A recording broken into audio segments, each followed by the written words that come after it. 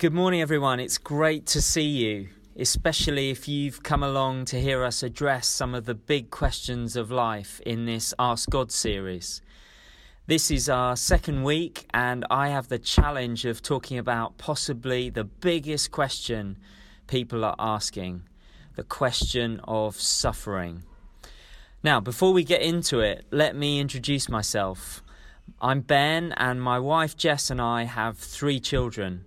We've lived in Bristol for 4 years now, and before that we lived in London where our kids were born.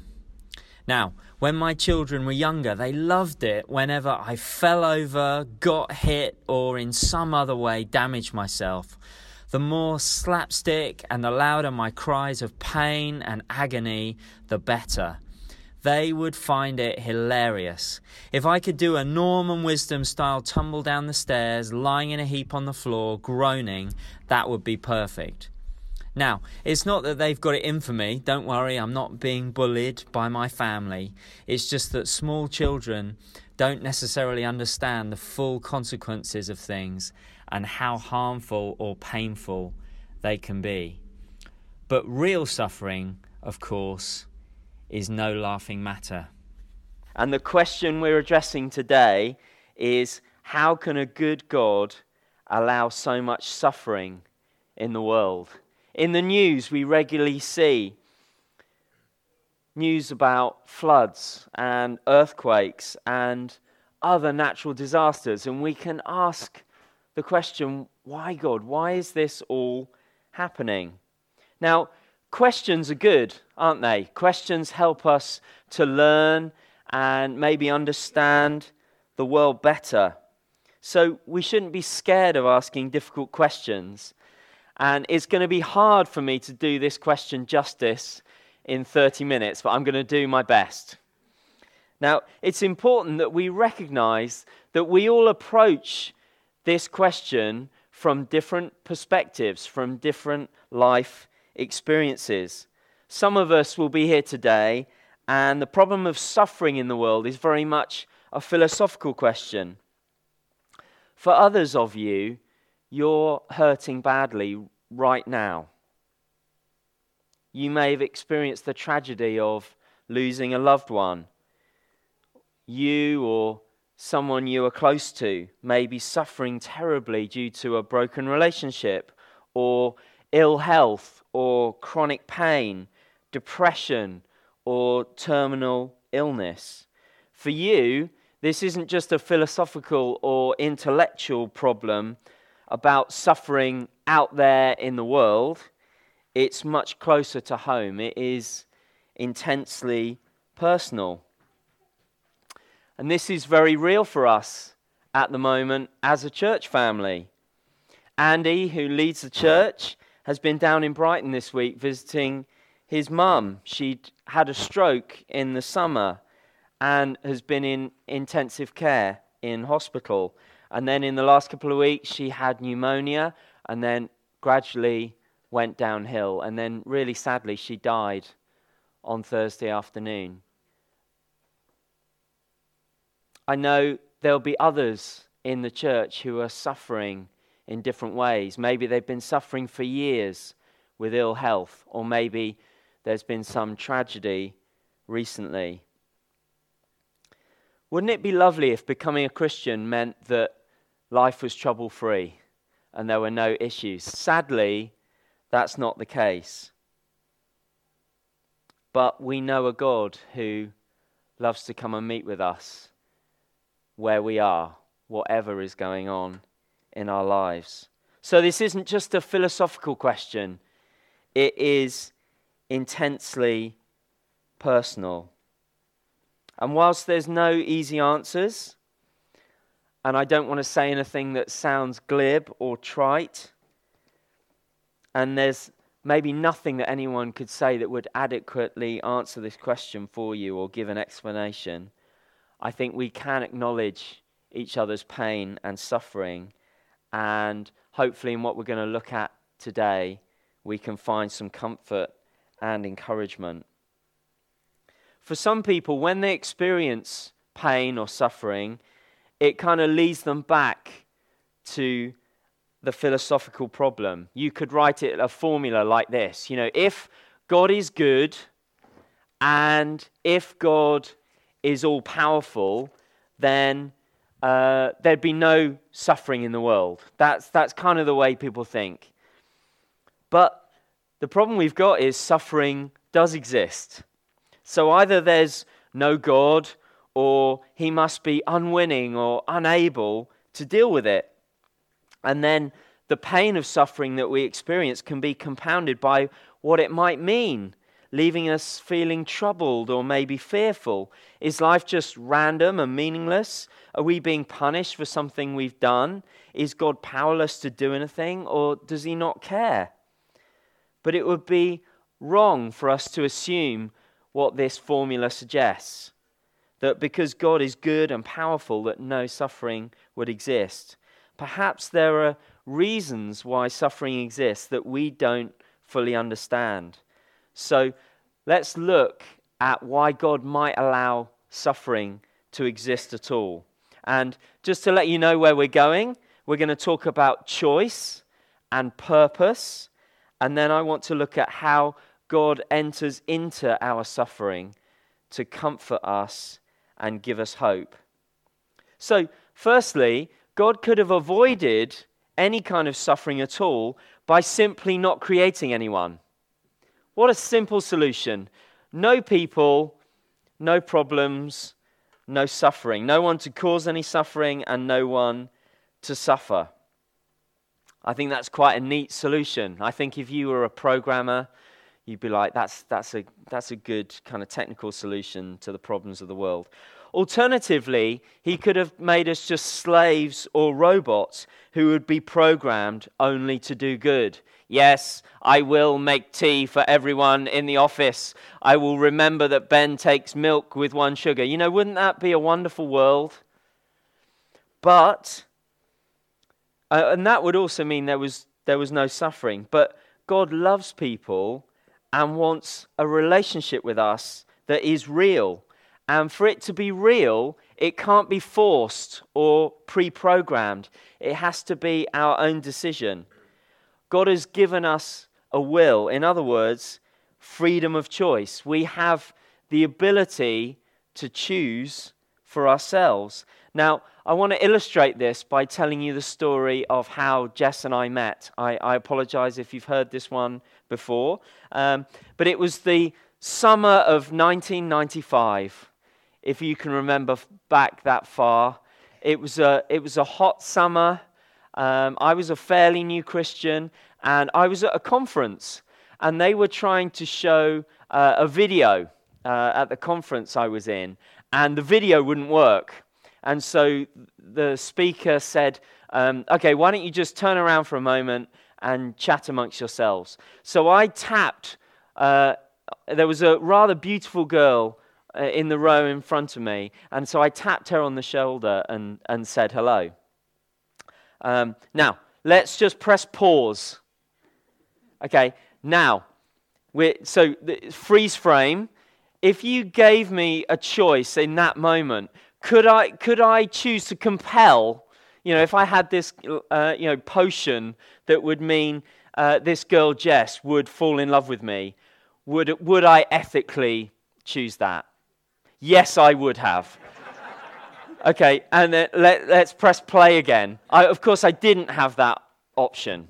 But what happened was we got into a great conversation, and then we fell in love at some point, however that happens. And then eventually, after many years, I convinced her to marry me, and we got married. And that's our story. Now, if I ever needed a convincing argument for the existence of God, which Jamie covered so brilliantly last week, it is this, that Jess, under no compulsion whatsoever of her own free will, fell in love with me. Yes, there is a God. It's a miracle. And the fact that it's a free choice is what makes it real. But of course, the gift of being able to choose has massive consequences. suffering is often caused by our own wrong choices or by the wrong choices of other people. Now, today is an anniversary, nothing to do with me or how long I've been married. Exactly 52 years ago today, so October, it is the 21st of October, isn't it? Yes, I'm on the right day. 1966, a huge coal tip collapsed and engulfed Pantglas Primary School, killing 116 children and 28 adults. Terrible tragedy. The public inquiry ruled that the coal board was responsible for the Aberfan disaster. One woman who kind of contributed, put money into the relief fund, wrote in and said this: "I raged against God, but then I realized it happened because of man's greed and incompetence." In his great little book, Why Does God Allow Suffering? I really recommend it. I'm sure you can get it secondhand if it's not in print anymore. Alistair McGrath says this: "Trying to pin the blame on God is a crude evasion of human responsibility. God didn't orchestrate the Aberfan disaster or the extermination of millions of people in the Holocaust. God didn't drop the bomb on Hiroshima or cause countless wars down through the century. People did. We did. And we can easily blame other people, but what about the cost of or consequences of my choices? Think of it in this way.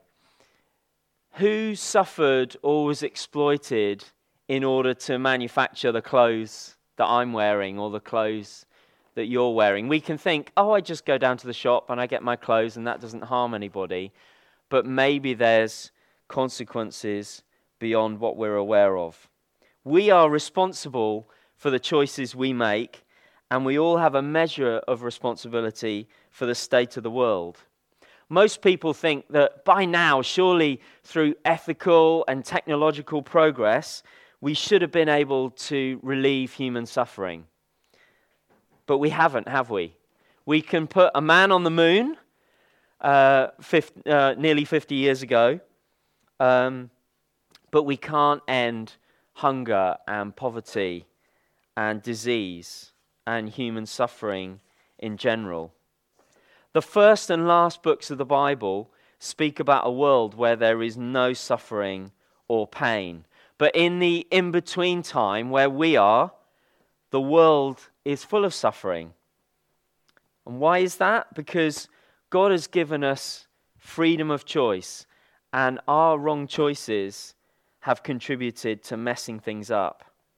So we could legitimately ask God, why don't you intervene? Even when things go wrong, why don't you change it and do something? God is all powerful, but that doesn't mean he can do anything and everything. Now that may sound shocking to you because you think, no, that's wrong, isn't it? His choices are limited, not through lack of ability on his part, but from a decision to deliberately restrict his own options. God has restricted his own freedom for the sake of ours. And one of the ways that he's done that is by being born and becoming subject to his own creation. John 3:16 says, "For God so loved the world that he gave his one and only Son, that whoever believes in him shall not perish, but have eternal life. For God did not send his Son into the world to condemn the world, but to save the world through him." God became incarnate. He became subject to his own creation. And if one of your questions is, has Jesus just come to make us feel bad? God has given us the answer. No, Jesus hasn't come to condemn, but to rescue, to address what is wrong with the world. And you just only have to look at BBC News for one day to see what is wrong with the world. Grooming gangs in different towns and cities in the country, exploitation around the world. we can see what's wrong with the world, and God's given us an answer. Now, the Russian author Alexander Solzhenitsyn wrote this: "If only it were all so simple. If only there were evil people somewhere insidiously committing evil deeds, and it were necessary only to separate them from the rest of us and destroy them. But the line separating good and evil passes not through states, nor between classes, nor between political parties, but right through every human heart and through all human hearts. Our wrong choices, that the Bible calls sin, cause great suffering in the world. We need rescuing from ourselves. Jesus suffered and died on the cross and rose again to deal with the problem of sin. And more than any suffering you might experience, actually our greatest problem is the sin that separates us from the God who made us and loves us. So we've talked a bit about how God has given us choice and how that could partly explain the amount of suffering in the world. But you might be feeling like that doesn't fully answer our question. Or you might be wondering, are you saying suffering's just our own fault? No, it's not. Some suffering it's easy to see the cause of, and with other suffering it's much harder to explain. But perhaps there's a purpose in suffering that we don't fully comprehend. To suffer is to be human, to feel pain. If we stop feeling, then we cease to be human. We tend to view suffering as inherently bad, but actually we embrace suffering all the time. And it never seems good. It's not that we seek it out, but think about a parent who gets up countless times through the night, losing sleep for the sake of their child. They're willing to suffer. They're willing to, mop up sick and all manner of things. They're willing to suffer in many different ways because they love their children. I heard this story. I've heard it actually a number of times recently about Mother Teresa and her her sisterhood relied on donations as they were serving people with leprosy in Calcutta. They relied on donations for practically everything, including their shoes. And when a load of donated shoes would come in, Mother Teresa would go through them all and consistently choose the worst pair of shoes for herself. And as a result, I think we've got a picture here, as a result of constantly choosing the worst pair of shoes, her feet became more and more, her feet deteriorated. Why would you deliberately suffer for other people? Because you love them and because you want to serve them.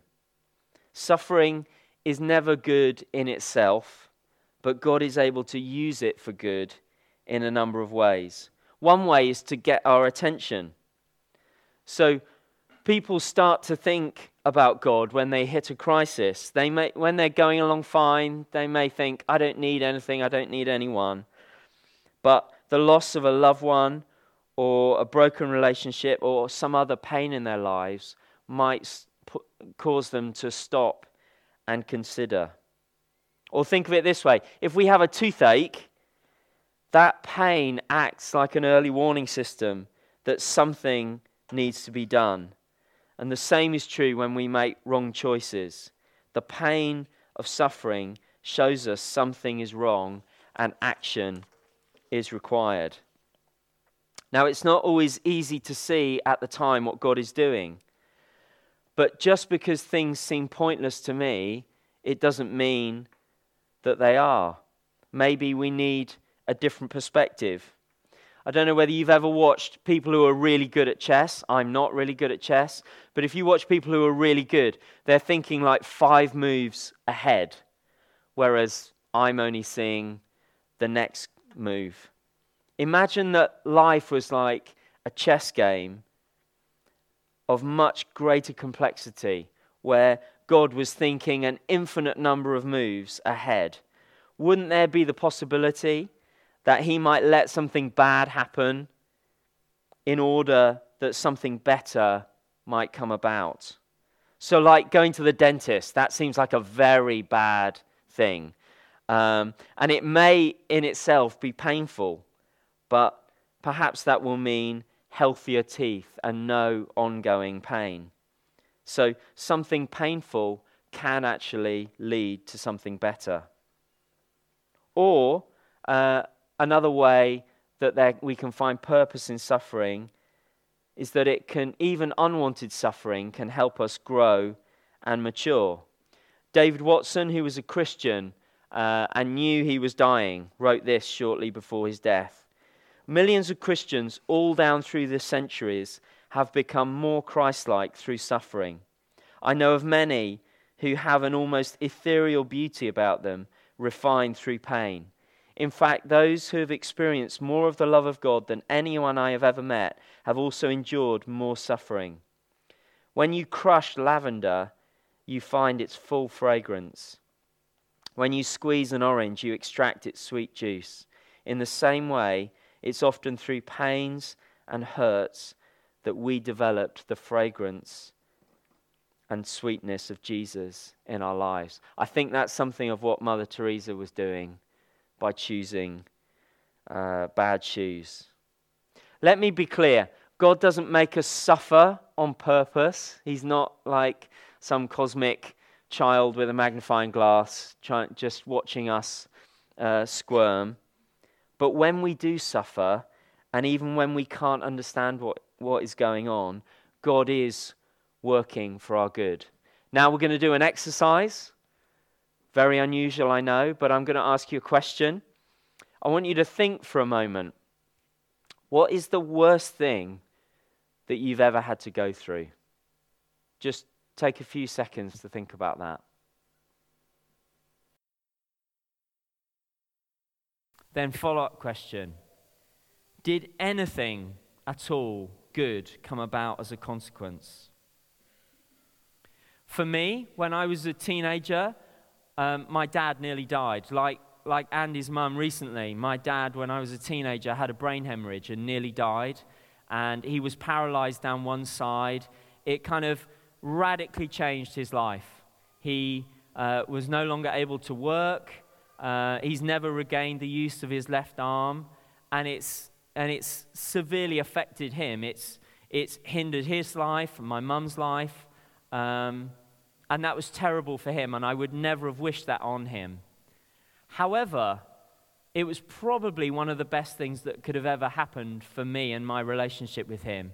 He worked very hard. He was often away working, but when he was unwell, through my late teens, he was at home all the time. We forged a friendship.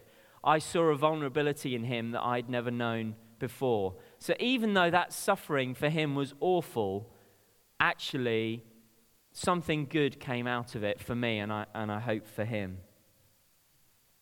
700 years before Jesus was born, God inspired a man called Isaiah to write these words that speak about what Jesus would do. It's written as if these things had already happened, but such was God's plan to come and identify with our suffering. It says this in Isaiah 53, "He was despised and rejected by mankind, a man of suffering and familiar with pain. Like one from whom people hide their faces, he was despised, and we held him in low esteem. Surely he took up our pain and bore our suffering, yet we considered him punished by God, stricken by him and afflicted. Yet he was pierced for our transgressions, the things we've done wrong. He was crushed for our iniquities. The punishment that brought us peace was on him, and by his wounds we are healed. You may not yet have a satisfactory answer to the pain and suffering you're feeling, but Isaiah tells us that God himself knows what it's like to suffer. He can totally identify and understand what you're going through. God has taken our suffering. When you feel sympathy, it's because you understand you've been through the same thing that someone else has. When you are trying to empathize, you are imagining what it must be like for someone else because of what they're going through, but you've never been through it yourself. Jesus Christ doesn't empathize with our sufferings, trying to work out how it must feel for us as humans to go through sorrows and suffering. He already knows. He had been through them himself. God doesn't just know about suffering, he's experienced it firsthand. What is God's answer to a broken and hurting world? What's his answer to the abused, the trafficked, the exploited, the abandoned, the orphaned, the widowed, the addicted, the hopeless? It's Jesus. That God himself would come and suffer with us so that he understands what it is to be human, that he can sympathize with us in our weaknesses and frailty. Jesus went through suffering and death for a purpose, to win something for us, so that we can be reconciled to God. The one we rejected and said, no, thank you, we're going to do it our own way, we don't need you, said he was going to put himself in our shoes, shoes that would lead him to suffer and die. We still don't have a perfect answer. However, we know what the answer isn't. It can't be that he doesn't love us. It can't be that he's indifferent or detached from our condition. God takes all of our misery and suffering so seriously that he was willing to take it on himself. And why would he do that? For love. I don't know if you've seen the film The Passion of the Christ. The Passion is traditionally the last few hours of Jesus' life. And the word passion means suffering. The film is a fairly harrowing and gruesome but accurate account of Jesus' suffering on our behalf.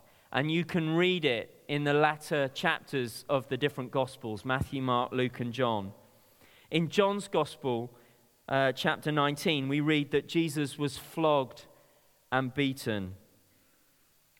He was whipped with a whip that was made of strips of leather that would have had bits of bone and metal embedded in it.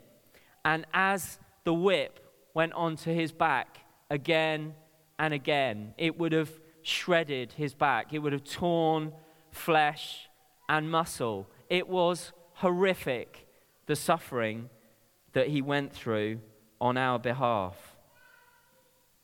After that trauma and exhaustion, his body in shock, he was then forced to carry his cross to the place of execution. And then hanging on the cross, not only the agony of the nails driven through his hands and feet, but the gradual asphyxiation, the pressure of his body being held up and the pressure that put on his lungs, hardly being able to take a breath, gradually the life ebbing out of him. And not only that, but the horror of God's judgment and anger against evil poured out on him.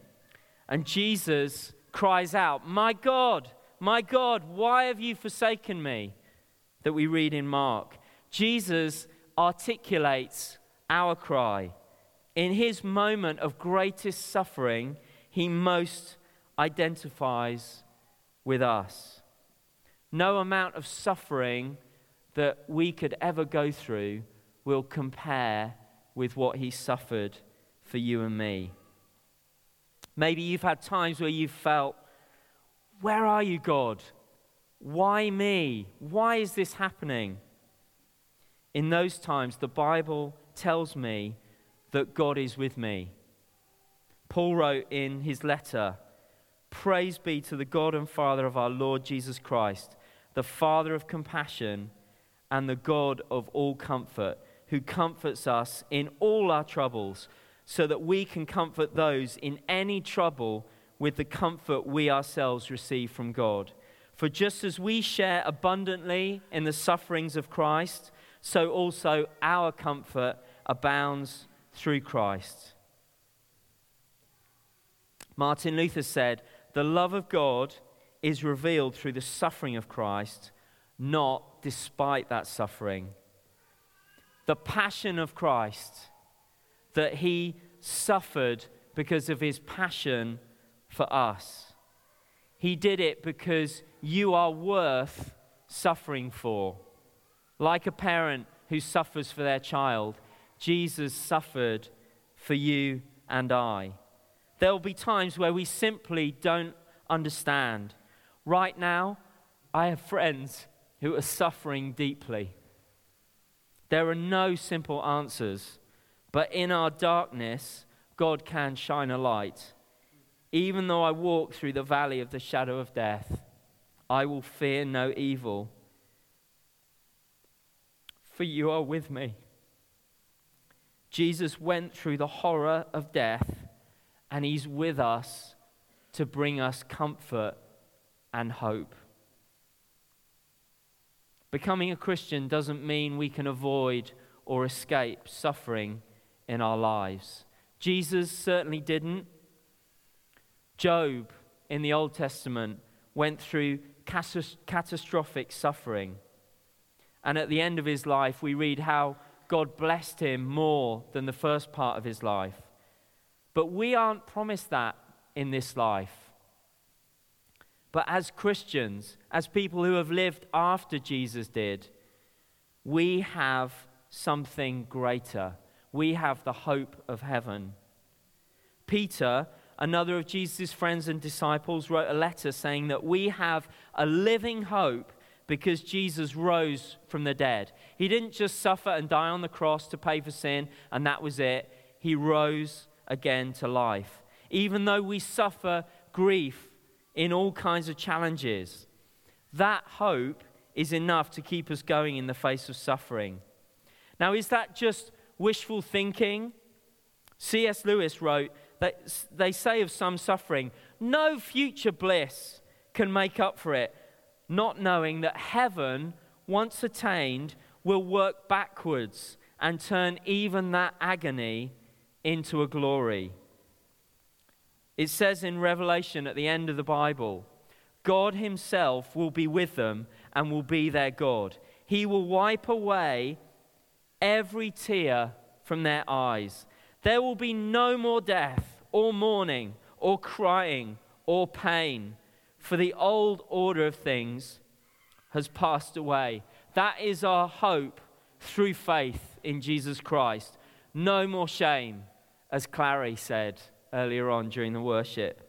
This is the ultimate defeat of evil and suffering. Heaven will be so wonderful that even our greatest sufferings and sacrifices will become precious steps on our journey to glory.